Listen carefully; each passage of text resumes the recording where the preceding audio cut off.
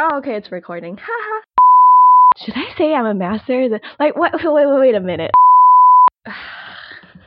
I'm trying to think of what to say. Cut that part out. What's up, everybody? This is Ben Ma from Kansas State University. I'm a food science graduate student, and today here I'm with Amanda Sia. Hi, this is Amanda Sia. I'm also a graduate food science student at The Ohio State University.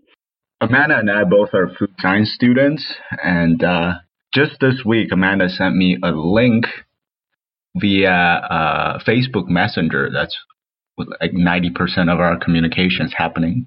She sent me this link to a journal called Journal of Articles in Support of the Null Hypothesis. Mm-hmm. Yeah. So it's basically a journal that publishes articles that are basically fail the p-test. Yeah. So I feel like that's a trend nowadays, and people are becoming more aware of all of these insignificant results that come out from academic research, right? There's even the Journal of Negative Results for Ecology and Evolutionary Biology. Oh, is that true? That's a thing. I didn't know it was a thing until today, but it's a thing. So that kind of got us thinking. Okay.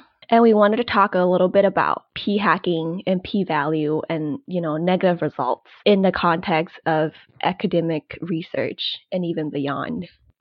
Oh, yeah. So basically, p-value, for those who are not familiar with p-value, I just think it's a risk management factor or risk assessment factor of how much of a confidence I have in my conclusion. Okay, I think it's p-value is the probability you would observe the results you're seeing or more extreme given that your null hypothesis is true. So it has to tie in back to the null hypothesis somehow. Okay. Wikipedia will probably give you a pretty good or semi-decent explanation of p-value. So just go read that. Mm-hmm. Yeah, so a lot of people just use it for support their hypothesis. Right, but for people who don't know, in academic research, typically people look at p-value to see if their results are significant enough. So if someone says, I don't know, aloe vera prevents hair loss or decreases hair loss, so they have to prove it. And then to prove it, they collect results, blah, blah, blah. They do statistical analyses. And then if the p-value falls below a certain threshold, then they would claim that result to be significant. I guess it's kind of weird how a p-value of 0.05 came about. Like whoever decided one day let's just make it 0.05. Hey, you know who decided? Who? I think it's Tukey. Oh, was it or Tukey? Fisher? I won't be surprised. One of the two, yeah. Huh. Either Tukey or Fisher. We're not statistic majors or we're not statisticians at all. Right. We just use stats in our research. So don't trust us on anything we say here. But we can talk about our experience with p-value. Right. Our relationship. Yeah, definitely. So can you jump on to the sort of the negative results in science, and p-value can do, can contribute to different ways. Mm-hmm. Right. I guess negative results is when you don't find something that is new. Yeah. So just like negative results in science, so the connotation of negative is a little different. Right. Or nothing is explanatory. You could be like, okay, because we both work on food. So I'll give you a food example. Would just be like, trans fat has a cardiovascular effect on human health. Right. That is a positive result because there's a lot of evidence in support of this hypothesis and they have data to back it up. But if I say that olive oil also has a cardiovascular disease effect, if I would have this hypothesis, a lot of data would reject my hypothesis because it might not have much of an effect. So that made my finding of olive oil has basically no effect on cardiovascular development in human health a negative result. Mm-hmm. I guess to a lot of people, it's when you're not really bringing something new to the table, or it seems like you're not bringing something new to the table, right? Or you're just doing eliminations. Right. You're like, okay, it's not an explanatory factor. And I think negative results Right. in general, I feel like they're treated a little bit differently in industry versus academia. Mm-hmm. For industry, negative results are very important, and I think it's very valuable to a company to know what works and what doesn't, right? Yeah. Because that could save Right. you millions of dollars in processing costs or whatnot. So I feel like those results are really they're people keep track of them, and it's important. But in academia, where everything kind of falls into the publish or perish mentality, negative results, like if someone did an experiment and they got negative results, they're not going to publish it. They're not going to share it, most likely. They're just going to move on their life. They're just going to move on. So it's not contributing to the public field of science, even though it could be an important piece of information. Whereas positive results are celebrated, published, accepted to journals and whatnot. So I guess really it depends on what field you're in. But in academia, I think in general, people can agree that negative results kind of just slip under. Well, at least like traditionally. Traditionally, Right. yeah. Because nowadays, POLAS 1 is probably the biggest sort of take-all-in journal. Mm-hmm. POLAS stands for PLOS, stands for Public Library of Science. Oh, okay. Didn't know that. Baumler published in it, one of our old professors. He did. I did not know that. Good to know. Yeah, the chili pepper one was in Yes. there. We had a professor in undergrad who grew a lot of chili peppers. Okay, shout out Baumler. Yo, Baumler! He probably listened to this.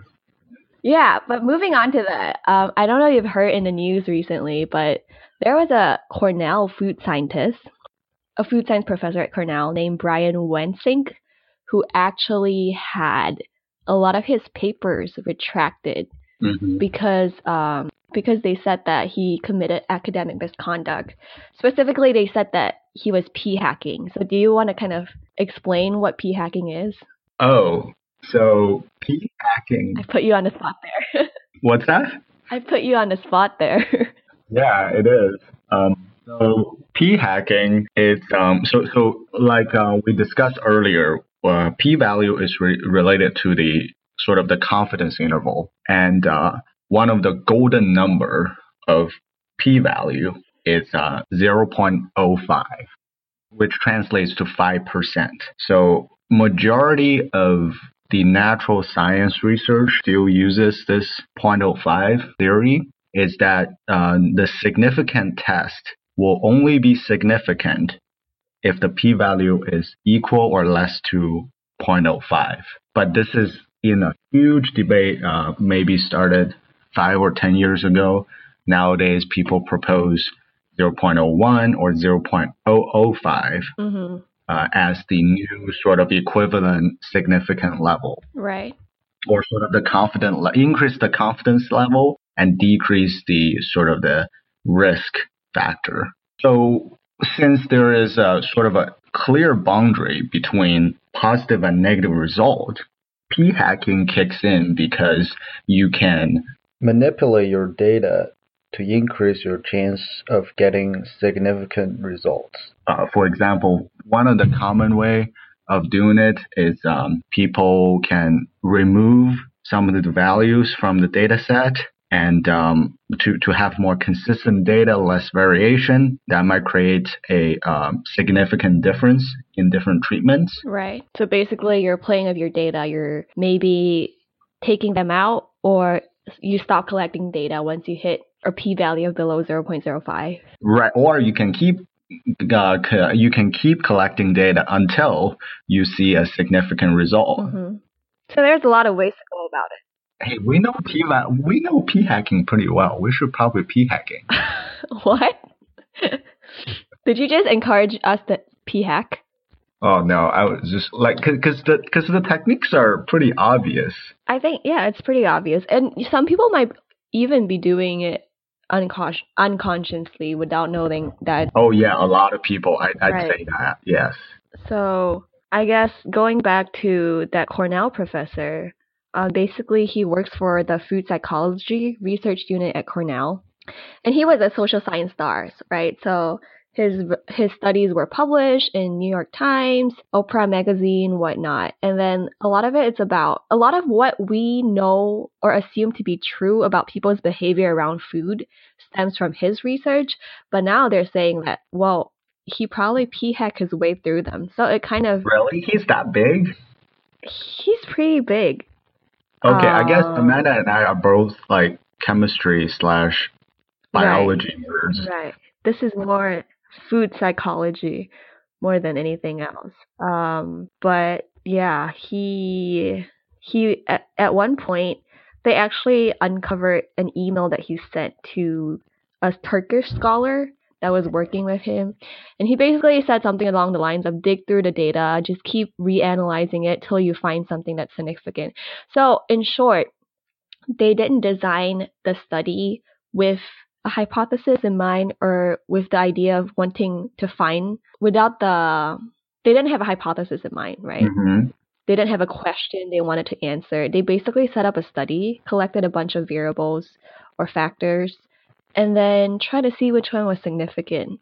And if you think about it, with a p-value of 0.05, if you just collected tons of variables, there's a high probability by chance you would see something that's significant even though it isn't. Right. Right. And so in here, some of the assumptions that we're talking about here is that this professor is doing the designed experiment, so-called. So there's treatment, there's different treatment groups, and you're trying to understand relationships among the treatments. Right. And this is sort of different from the observational studies of sort of the nature, more of the fundamental studies, where there's not too much of a design experiment, but most of the data coming from measurement of, say, the environment and using those data to sort of getting models out. Am I making sense here? There's sort of a difference. Mm-hmm. Yeah. Depending on the type of data collected. Right. So this happened, and what was the result? Well, so I think Cornell actually found out about this a few years ago. And they might have given him a suspension or something, but now it's official and it's blown up, and I think he's going to resign sometime this year or next year, if I'm not wrong. Okay. So that's the end of his academic career. And this is a sort of an interesting question. Do you think he can find a job outside of academia? How old is he? How old is he? Yeah. I think let's Google it. I mean, he looks to be in about his 50s or 60s. And so he might still have like 5 to 10 years left. He's 58 years old. Okay. I don't know. I feel like given his skills, yes, he's probably still employable, but his reputation in food, though, it's, But see, the type of research he does is more social psychology. And if you think about like outside of academia, people who would hire these sort of people, I don't know if he can get a job. Yeah, it's a little different than sort of a chemist did this, right? They can still go back to the lab and become a tech if they really don't have any money. They will have job securities. Everyone needs to eat. Even after committing p-hacking, exposed to p-hacking, you'll still have a job. If you know GC. I don't know. The thing that kind of stands out to me, besides about p-hacking, is like, if you think about how prevalent p-hacking is in the academic industry, like people would do a lot, right, just to get a significant result. Yeah, so I feel like there's several areas or several data points. Several data practice is sort of the untouchable area where, say, like increase or decrease of sample size, some of the treatment. Say you can do a lot of data transformations, and there's books to teach you how to do it, right? And that's not considered as a p-hacking. Right. I think like there's a line between exploring your data, which is a part of data analysis, right? You're trying to find out more. Yeah, for sure. But it's a thin line. It's a thin line. Like how do you tell the difference? Like even I am confused. Well, it's very hard, right? And this sort of is a good segue to our next topic, Right. which is a blog post wrote by Roger Penn, who is a biostatistician from Johns Hopkins University. So he wrote about this divergent and convergent phases of data analysis. Just very briefly, the divergent phase, it's sort of like the exploratory phase where you may just get your data and you start to see the relationships and you try to make some just biplots and to see what's going on with different variables. You really do a lot of things and the play with your data phase. Right. And we also have a convergent phase where you have to get your focus and trying to narrow down the scope of either to select one method of analyzing your data or to select a core question that you want to answer from your research. Mm-hmm. Yeah, so you said that the exploratory part is the divergent phase, right? You do a lot of different things. Right. And then for the convergent phase.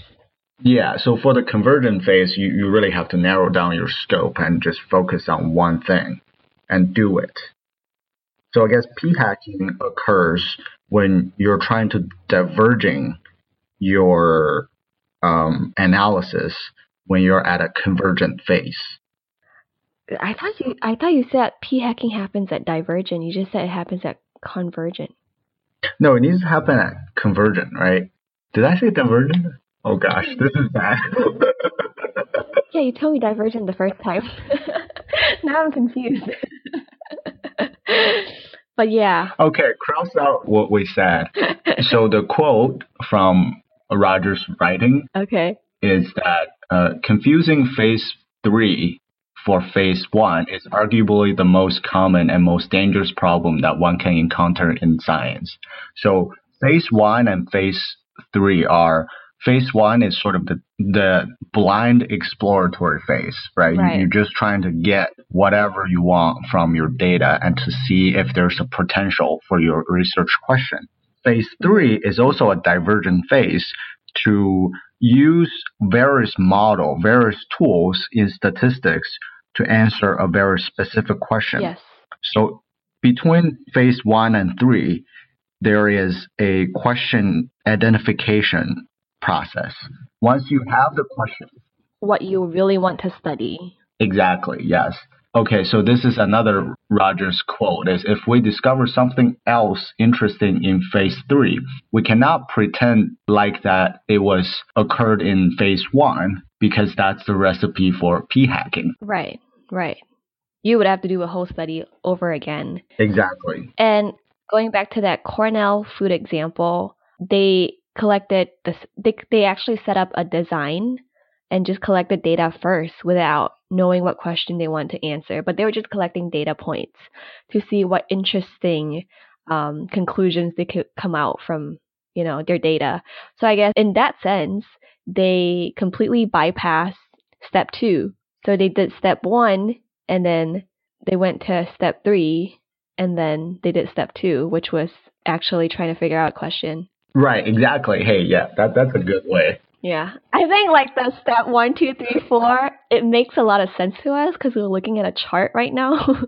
I don't know how much sense it makes to people listening. So what I would do is we'll have a show note, which is basically all the documents that we're talking in this podcast. We'll make it available. Roger Peng's golden chart. I'll have these available, and that will make a lot more sense for people who are interested in this to read through. For the 2 people or 1 person in the audience who's like, I want to find out more.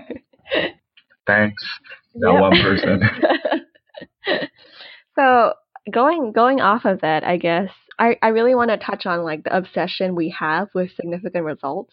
Uh-huh. And I can see like a huge part of it is the sensationalism of, ooh, like coffee causes hair loss, or, peanut butter decreases appetite, or something. Like, we want to know something for certain, and we want something definitive, Right.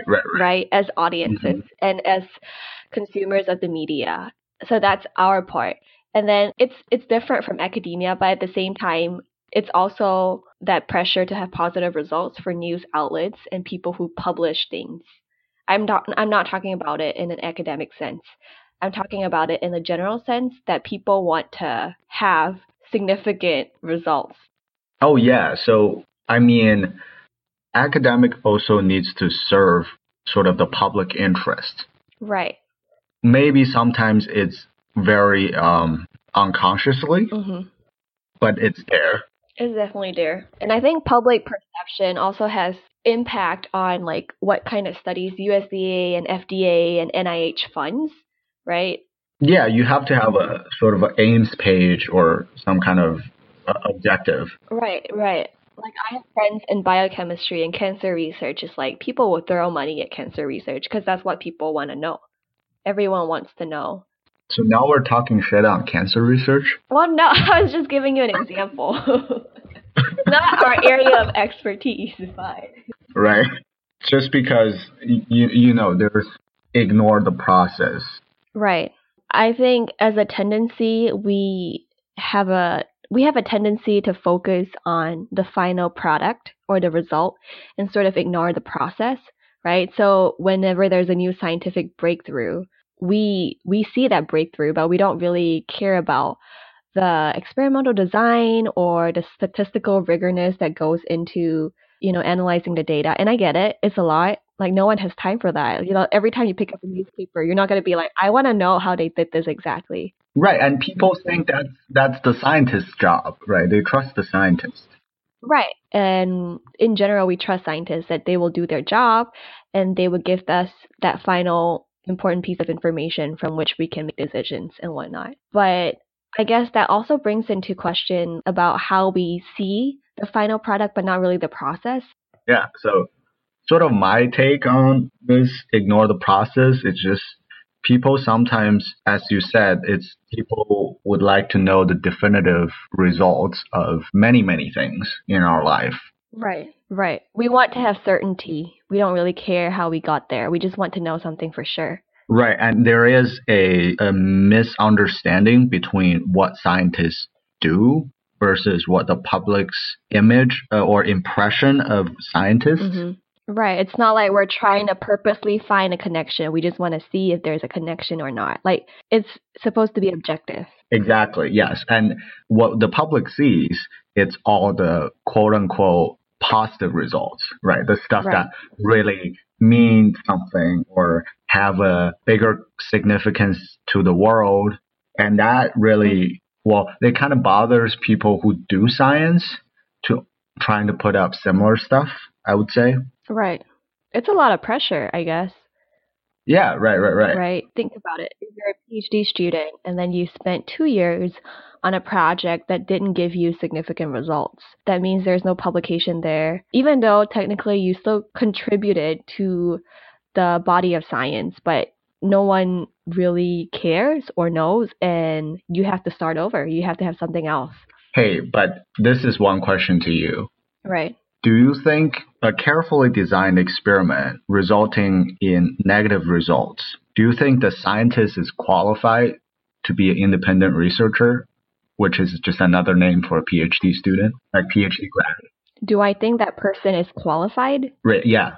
I don't think whether their results were negative or positive is a factor in deciding if they're qualified. Well, personally, I think what qualifies someone is their ability to properly design, analyze, collect data, But given that's how it should be, ideally. But I think ultimately, if someone wants to continue on an academia track, whether they want to, finish their PhD, go on to be a postdoc or a professor or whatnot, that's not enough.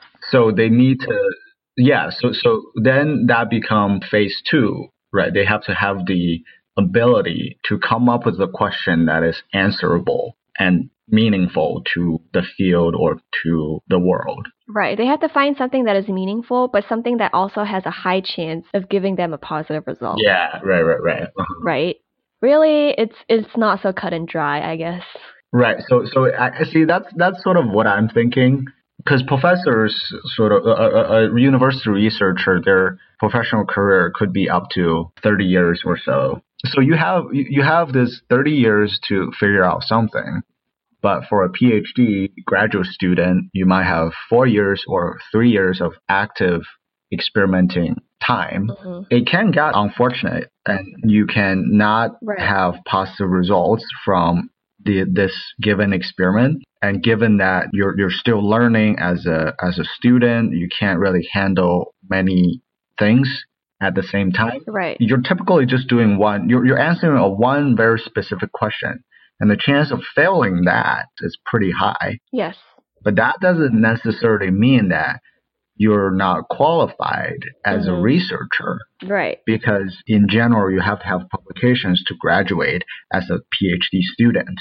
But sort of the university goal is to train independent researchers. Well, see, I agree. Part of that, part of developing students who are in grad school is training them to be good researchers. But I think that's a very nice way to package something else. I mean, ultimately, at the end of the day, academic institutions care a lot about funding, and funding comes from having... Yeah, so now we're talking about the practical side. Right, the practical side comes from having publishable results, and it's really a whole cycle, right? They want to train you to be an independent researcher, but they want results. So if you're a great researcher and you're just really unlucky and you pick 3 projects in a row that doesn't give you any positive result, right, you're screwed. And I don't think they'll be too happy about that too. Like, ultimately they want things that brings them publicity, brings them funding. So while I do agree that training students to be independent researcher is important, and I think academic institutions do consider that, it is not the most important thing for them. Right. Yeah, I get that. And I think that to combine our opinions, it will be that you have to be an independent researcher. That's sort of a given, and that can be trained from either negative or positive data from your studies. But on top of it, you would also have to at least have some significance in your research to contribute a bit more to the big picture rather than just to your own personal development, to make some contribution to the science in general or to whatever field, so you can have your degree awarded. Right. I think like being a good researcher, then, if you think about it, there's 2 parts to it. There's the first part, which is your technical skills, your analysis skills, your ability to design a bias-free study. That's one part of it. The other part of it, which is also very important, but perhaps not that talked about, is your ability, like you said, to identify a meaningful question, something that contributes to the body of science, something that people are willing to fund. Right. And it's a very business approach to research, I guess you could say. Yeah, right? That's true. And that's important too. Like, you can't just do research. You have to be able to make people care about what you do and make them want to give you money to do more of it. That's definitely, yes. Okay, I think we got some meat out of this. Yes. 终于有肉 meat. Right. Meat. So I guess that's sort of it for this episode. We sort of highlighted p-value, some negative results in science, p-hacking, and academia, what makes a good researcher. What is a researcher? Who knows? So I have a question for you. I think this would be interesting. Okay. So you did undergraduate research too at University of Minnesota, right? Yeah. And having done research in that capacity, and now as a grad student, having done research as a grad student for the past year, how do you think you have developed as an independent researcher? Oh, you know what? It's all the small things. The sort of the main body of research or doing experiment, more or less the same. The techniques were very similar. Right. But everything's prepared for you in undergraduate, or you don't have to take responsibilities to get the samples here. You don't have to schedule a maintenance call with the instrument representative. You don't have to get a specific part for your equipment. Otherwise, you couldn't do your research. So that's sort of a stacking on top of what you actually do in lab. Right. So like the day-to-day grind, like running samples, putting stuff in a GC, like that's pretty standard. So I guess from what you're saying is the type of ownership you take over your own research. Oh yeah, definitely. Right. And that could, I would argue that it would get a step beyond once you're a PI, a principal investigator, would be that you need to propose it, right? You need to write all those reports, or at least oversees all these reports, progress reports, effort reports, whatever you want to call them. And they need to go through external agencies. Right. So you're a step above to in charge of or to oversee more of this study. So you're not really in the lab actually running stuff. You're trying to coordinate and make sure that, you know, you're looking for the right projects. Yeah. But you're not a lab tech. Exactly. And honestly, even for a lot of graduate students, right? I think it's more common in microbiology that you get helps from undergraduate. A lot of things you don't make your own media, but you do say you put things into the sequencer or you generate your own primer. And I agree, for me too. I did undergrad research and now I'm in grad school. And I feel like because of the scale of the project as well, I feel like you're working on a lot of things at once. You have to really spend a lot of time planning things out, like what you're going to do first, what's the sequence, how you're going to do it in the most efficient manner. And I feel like there's a lot of brain power that goes into coordinating and managing your time to make sure that you can get everything done, for me at least personally, than undergrad. Because I felt like in undergrad, I just kind of went into the lab, did what I was supposed to do, and then I left. Right. You don't take as much of a ownership. You don't take as much of a principal role in determining the course of your research. Right. Most often than not, you just have a research topic that you might agree on with your advisor in undergrad, and then you work on it. So, Yep. All right. I guess this is it. Yep. For our episode, I don't know, maybe episode 1. We don't even have a name. P-value, P-hacking, academia, whatever it is. But, yeah. Ignore the process. How's that? Ignore the process. Oh, yeah, I like it. Okay. Cool. Well, we'll link everything in the description. And hopefully, if you make this far, thanks. Thanks for listening. Peace.